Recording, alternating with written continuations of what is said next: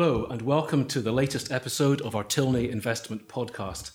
I'm Harry Morgan, Director of Investment Management in Tilney's Edinburgh office, and I'm talking today with Ben Seeger-Scott, Tilney's Chief Investment Strategist.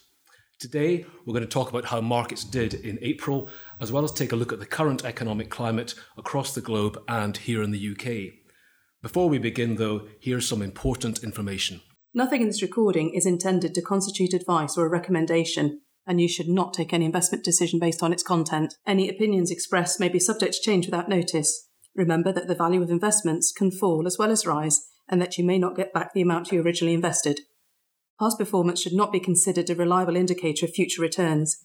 Different funds carrying varying levels of risk depending on their geographical region and industry sector in which they invest. You should make yourself aware of these specific risks prior to investing. If you are unsure about the suitability of an investment, or if you need advice on your specific requirements, you should seek professional financial advice.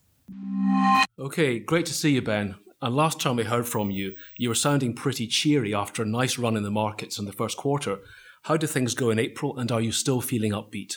Well, April saw markets continue to drift higher. There was definitely a sense, though, that after that strong run, maybe markets are pausing for breath. And I think what's interesting, during April, we saw major US markets hit fresh all-time highs, Europe a little bit behind, UK and emerging markets behind that as well. And it was interesting, as these markets are hitting fresh all-time highs, there's not the level of exuberance you might normally see. So the outlook's still pretty positive. We've had some good data coming out, particularly out of China. Other data, though, is still a little bit mixed, and it's an ongoing theme. It is elements that we continue to talk about. And as we see some of these stimulus measures starting to come through, we are seeing signs of the data bottoming. And what you're getting is lots of positives on the one hand, but negatives on the other. We look at the US, the latest non-farm payrolls. There we had some very strong numbers in terms of jobs added, but the wages were a little bit soft. Now, these are very noisy data series, but I think what you're seeing at the moment is exactly what we'd expect when you have these policy effects coming through. We had that very negative quarter last year. We are still waiting for the data to fully bottom out and start to pick up. But picking through the pieces, there are some positive elements within those. Also April, particularly the back end of April, and it will proceed through May, we have earnings, particularly in the US corporate earnings season. That's a really important point for investors to really get a view from the bottom up, to see what companies are saying. These are the sort of reports, as well as the numbers. It's around expectations and guidance. Some of the earnings reports last year, some of the concerns companies talked about as the Fed had begun tightening, really spooked the market. So these points, hearing from companies, can affect sentiment. And so far, it's still early days, sort of as we record this, but the evidence is, again, a little bit mixed, but no major concerns, and indeed some rays of hope from the bottom up as well. But I think that's a theme that's going to develop over the coming weeks. That's some pretty good returns for investors so far this year. Yes, absolutely. Strong returns have been made year to date. A lot of that has been on the revaluation. And I think it's fair to say often it's called the easy money. It doesn't feel easy back in January when there's lots of negative sentiment. Investors are spooked. But when markets look cheap, these sort of revaluations tend to be short and sharp. And now really it is earnings that have to do the heavy lifting to move equities higher. It tends to be a sort of slower process, but it is still meaningful and the background is supportive. It's just not going to be as short and sharp as perhaps with the valuation movements. It's all great stuff, but as we head into May, we're going to see the usual rash of articles saying, is it time to sell in May and go away? Tell us a bit about this famous market expression, and might sell in May and go away be a sensible strategy this year?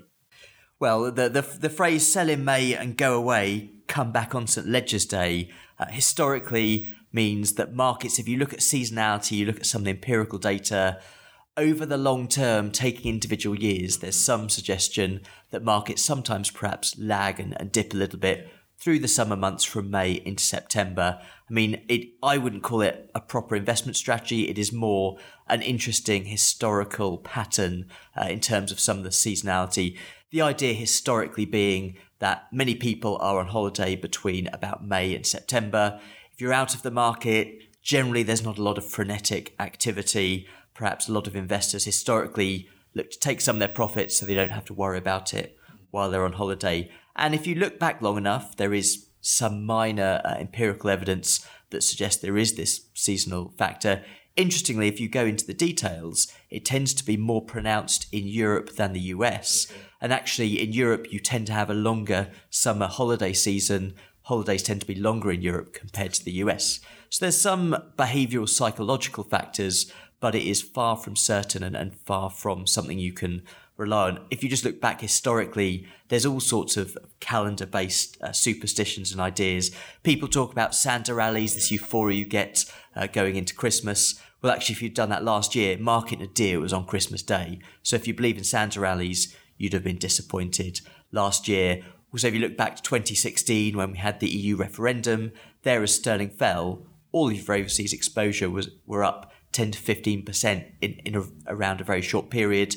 Equally, UK multinationals did very well as well, and you'd have missed out on that if you're out of the market. So it does seem very much like dangerous attempts at market timing. Certainly not something I'd advocate. It is interesting. There are some empirical anomalies, but it's for interest, I'd say, rather than a solid investment strategy. So we're going to enjoy our gains for the year and stay invested. I'm not selling in May and go away. Great. I think we'll look at the US economy in more detail because it's such a powerful economy. Lots of chat about a looming slowdown, possible recession later in the year. But from where I sit, the US numbers look pretty good. So can you explain this pessimism and is it justified? There's lots of talk around in the markets at the moment about recession. Certainly, there are elements of being late cycle, lots of merger and acquisition activity. You can look in some of the finer details. You look in the debt market, and as market cycles extend, you tend to have what are called covenant-light issuances, which means when markets are more fearful, when you issue a bond, when you issue a loan, there's all sorts of restrictions on what a company can and can't do. Increasingly, as markets become a little bit more greedy, they tend to just give the money away a little bit more freely. There's some evidence of that as well. And I think a lot of the concerns really stemmed from the back end of last year. What we always say, bull markets don't die of old age, they're murdered by the Fed. And as we covered in much more detail last month, this time last year, the Fed was actively talking about hiking rates, and that's when businesses became fearful. And it was the earnings reports last year that helped accelerate those concerns. And that's why people were talking about a recession. I think now where we stand with the looser Fed policy that we've talked about, companies are that much more bullish. That likelihood has pushed out a little further. Throughout this year, if you've got loose monetary policy, you still have fiscal stimulus in the US, a hangover from the points announced in 2017. And importantly, as we look to next year, presidential election year, there's a likelihood that we could see some more stimulus, so potentially pushing things further out. It's not a zero-sum game, though, and I think there are some reasons to be concerned, particularly if you have monetary stimulus and fiscal stimulus and other measures as well coming in when the economy is looking relatively constrained.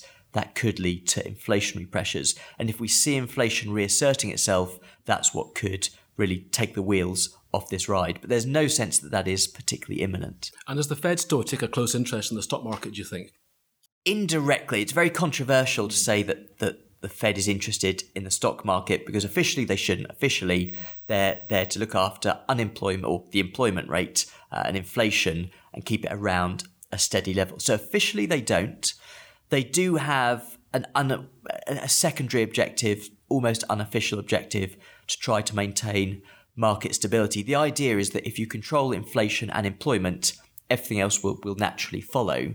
But there are secondary effects if investors start to get too fearful, if equity markets fall, particularly around housing markets as well. If house prices start to fall, you have wealth effects. If people are uncertain, they're less likely to spend. If there's any uncertainty at all, they increase their saving. That doesn't go into the economy, and that leads to a downturn. So certainly the Fed will look at wealth effects. They look at the health of the economy, and consumption and equity markets as a sort of sentiment indicator is something that they will pay attention to. But first and foremost, it is going to be around inflation. There is some evidence that they will let inflation run slightly hot. The signals, and I know we talk periodically about the signals from central banks, when they talk about symmetrical inflation targets, that is code for because it's been running cool, we'll let it run a little bit hot. So if you see inflation picking up, they're trying to signal, don't worry immediately, we're not going to have knee-jerk reactions. But if inflation does start picking up meaningfully, then I think all bets are off and you could see a change in stance. It's going to be amazing, though. You referred to the US presidential election, which is increasingly imminent. How do you think that might affect the economy and indeed the markets over there? I think it's increasingly likely there'll be some form of fiscal stimulus. Yeah. Incumbent presidents, in fact, all incumbent governments, they like to engender positive sentiment and positive feeling around times of election. Obviously, they want to get re-elected. And what you often see is governments saying, right, we're going to induce this feel-good factor by giving people tax breaks, increasing their tax-free allowance, reducing their income tax, and trying to boost the economy. So by the time of the election, they can say, look how strong the economy is being boosted by the government. Now, the change in the US in terms of the House of Representatives, now controlled by the Democrats, makes some historical forms of fiscal expenditure harder to justify. You probably won't see a wall being built. You won't see lots of infrastructure spending. That's very difficult. But you are likely to see changes to personal taxation, because it's very difficult if you're a Democrat to knock on someone's door and say, hi, I'm your Democratic candidate. I voted against your tax cut. So I think you're likely to see those come through, and that will, if anything, I think that's why that pushes the recession likelihood further out. But it does mean potentially more pain down the road. If you have monetary stimulus and fiscal stimulus at a time when there's not much more capacity, that really is a recipe for inflation down the line. So I think by avoiding a 2020 recession, you increase the likelihood and potential severity of recession in 21 or 22. It's going to be fun watching the American politics in the months ahead, isn't it? Absolutely. And speaking of America, the America-China trade war, China's economic growth is looking pretty good at the moment. Can the Chinese keep it going? And is there still a place for Asian investments in our client portfolios? Definitely. China is a really interesting story, and it is going to be for a period of decades watching this. What is the world's second largest economy, but still a developing economy? Watch it mature. We have obviously talked repeatedly about the need for China to manage its slowdown, but it is still growing at a breakneck speed compared to developed markets. We had the first estimate of the Q1 GDP reading in the last few weeks, and there we saw that was unchanged at 6.4%, ahead of expectations. Everyone expected that slowdown to continue, but 6.4% real GDP growth is very potent. You know, we would probably do a lot in the UK or in fact the rest of the developed world to achieve GDP at that rate. So it is still growing at a pretty fast rate. And also, I think it's easy to underestimate how much stimulus has been pumped back into China. We saw last year tightening of conditions, and if listeners want to look at that in more detail, the Pulse piece will be up on the internet, and there our CIO Chris Godin goes into a lot more detail about what's happening in China. But a lot of that stimulus is coming through, and the recent data have actually been very strong. We see manufacturing PMI, very strong, services positive as well. Retail sales, all of the normal numbers have been really surging on the back of this stimulus. So China is a powerful economy and likely to stay. Some of the details, though, might be changing over the course of the next 12 to 18 months as they deploy their longer term strategy.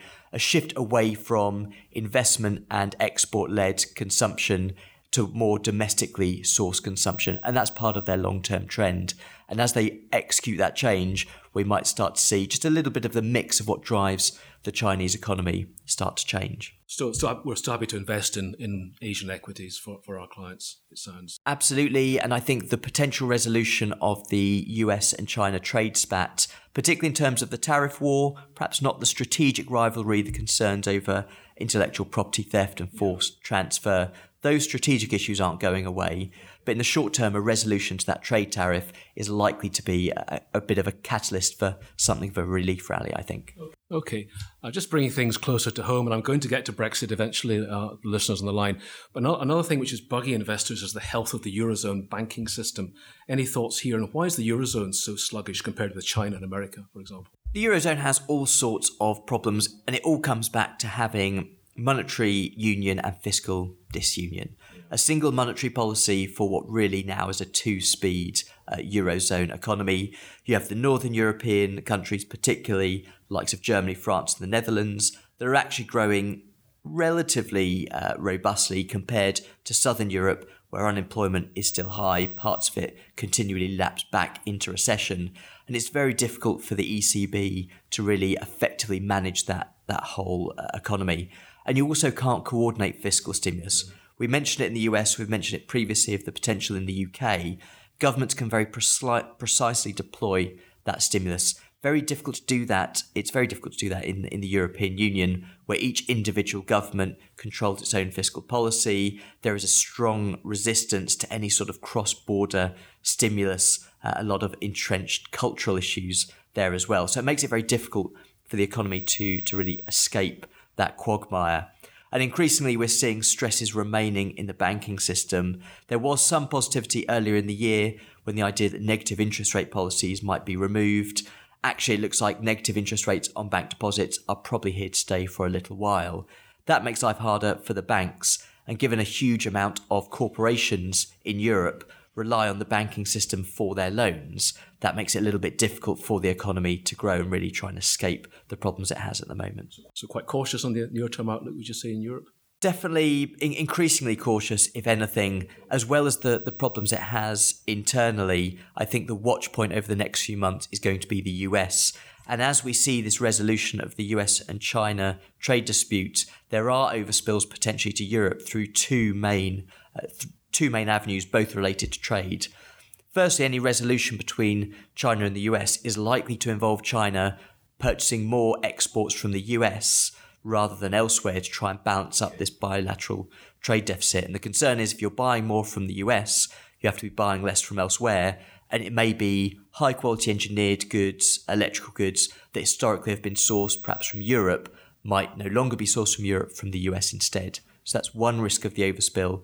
And increasingly, there's the likelihood that President Donald Trump turns his ire in terms of trade warfare from China to Europe. And in the next few weeks, we are expecting a little bit more activity on the Section 232 auto tariffs. And in the background, we've had this review in the US as to whether or not auto imports, particularly from Europe, are considered, in inverted commas, a national security risk. Again, cover for potentially applying tariffs. So those potentially coming down the road. Okay, Ben, well, it's time to get on to the big issue that potential clients are asking about. It's that buzzing political mosquito. It's Brexit. What is the latest news, Ben? And is the delay good news or bad news for investors? And how can Tilney help hedge client portfolios? Well, I think Brexit continues to be uncertain, and really the ambiguity we've seen in the latest changes, markets are really looking through that. There's a lot of Brexit fatigue in the market. Nothing has fundamentally changed at the economic or investment level. Businesses are still refusing to invest meaningfully into this uncertainty, and this drag in terms of pent-up demand carries on. More interestingly, though, there have been some materialisation of Brexit uncertainties in the data, and this has really started to come through in the last couple of months. And if you look at headline reading, actually some of the data look pretty positive. You could look at industrial production activity, looking at month-on-month figures, and there's a couple of months delay with these, but industrial production of 0.7% in January, 0.6% in February. Month-on-month figures, these are pretty punchy. And that means compared to a year earlier, actually industrial production of 0.1% growth sounds small, but markets were expecting almost 1% contraction. So well ahead of expectations. That looks good on the surface. And we've talked previously, PMIs, purchasing manager indices, are forward-looking measures. And there, in terms of manufacturing, we've seen a surge from 52.1 up to 55.1, and markets were expecting a contraction. 55.1 is a strong absolute reading, and if you just looked at headline figures, you would think everything is hunky-dory, that is a good number. But importantly, you have to drill down into the underlying components, and actually then it's a lot more worrying, because what's driving that, we think, is actually stockpiling. If you look at the sub-measures of input purchases, so these are what companies are buying in to produce goods, and also stocks of finished goods, so effectively what's going into inventory, these are running at the highest levels since these indices began, which was 27 years ago. And stockpiling, inventory building are not healthy economic activities. So the concern is, whilst it looks good at headline level, actually what's happening both in industrial production, which is backward, and what businesses are doing, they're having to significantly increase production just to stockpile. And that's a headwind going forward, because as those stockpiles unwind, that will be a drag on all of the data. So these concerns are really starting to come through in the data, and it's something, as we repeatedly say that needs to get resolved before businesses can move forward. Well, we'll come back to that in future podcasts. That's all great stuff, Ben. Thanks. I want you to get out your crystal ball in the last 2 or 3 minutes and give quick fire answers, please, to the burning issues of the day. Are you ready? Okay. Let's go. Will the UK leave the EU? I'm not even sure if I'm allowed to answer that, but I suspect some sort of fudge where formally yes, but there'll be a lot of interaction still. What's the outlook for sterling between now and the end of the year, do you think? Related to Brexit, it's going to fluctuate, but actually I think where it is at the moment, about 130 versus the dollar, is about a fair value. So around that level with volatility. Will there be a UK general election this year, do you think? All signs point to that's the only resolution. No, I think it might be early next year. I agree with that. Will UK interest rates rise this year? No, because interest rates are unlikely to rise until there is some sort of resolution to Brexit. Are we going to see a global recession in the next 2 years? That's a tricky one. What do you think? You're picking times that are very close to the tipping point, which I guess makes it a good question. I would say probably not in 2 years, but we might well be on the precipice in 2 years' time. Okay. I think that's probably enough for now. So thanks very much, Ben, for your comments. That was really, really interesting. We'll be back again next month with a new episode of the Tilney podcast. If you've got any feedback, questions or comments, please send an email to us at podcast@tilney.co.uk. And thank you so much for listening. Thank you to all of those that have been listening and giving feedback to the podcast so far. If you haven't already done so, please make sure you subscribe wherever you get your podcast so that the next episode comes straight to your feed. And if you have a few moments, please leave us a review on iTunes. Also, if you want to keep up to date of when new episodes are coming out, follow us on Twitter and Facebook @Tilney Group.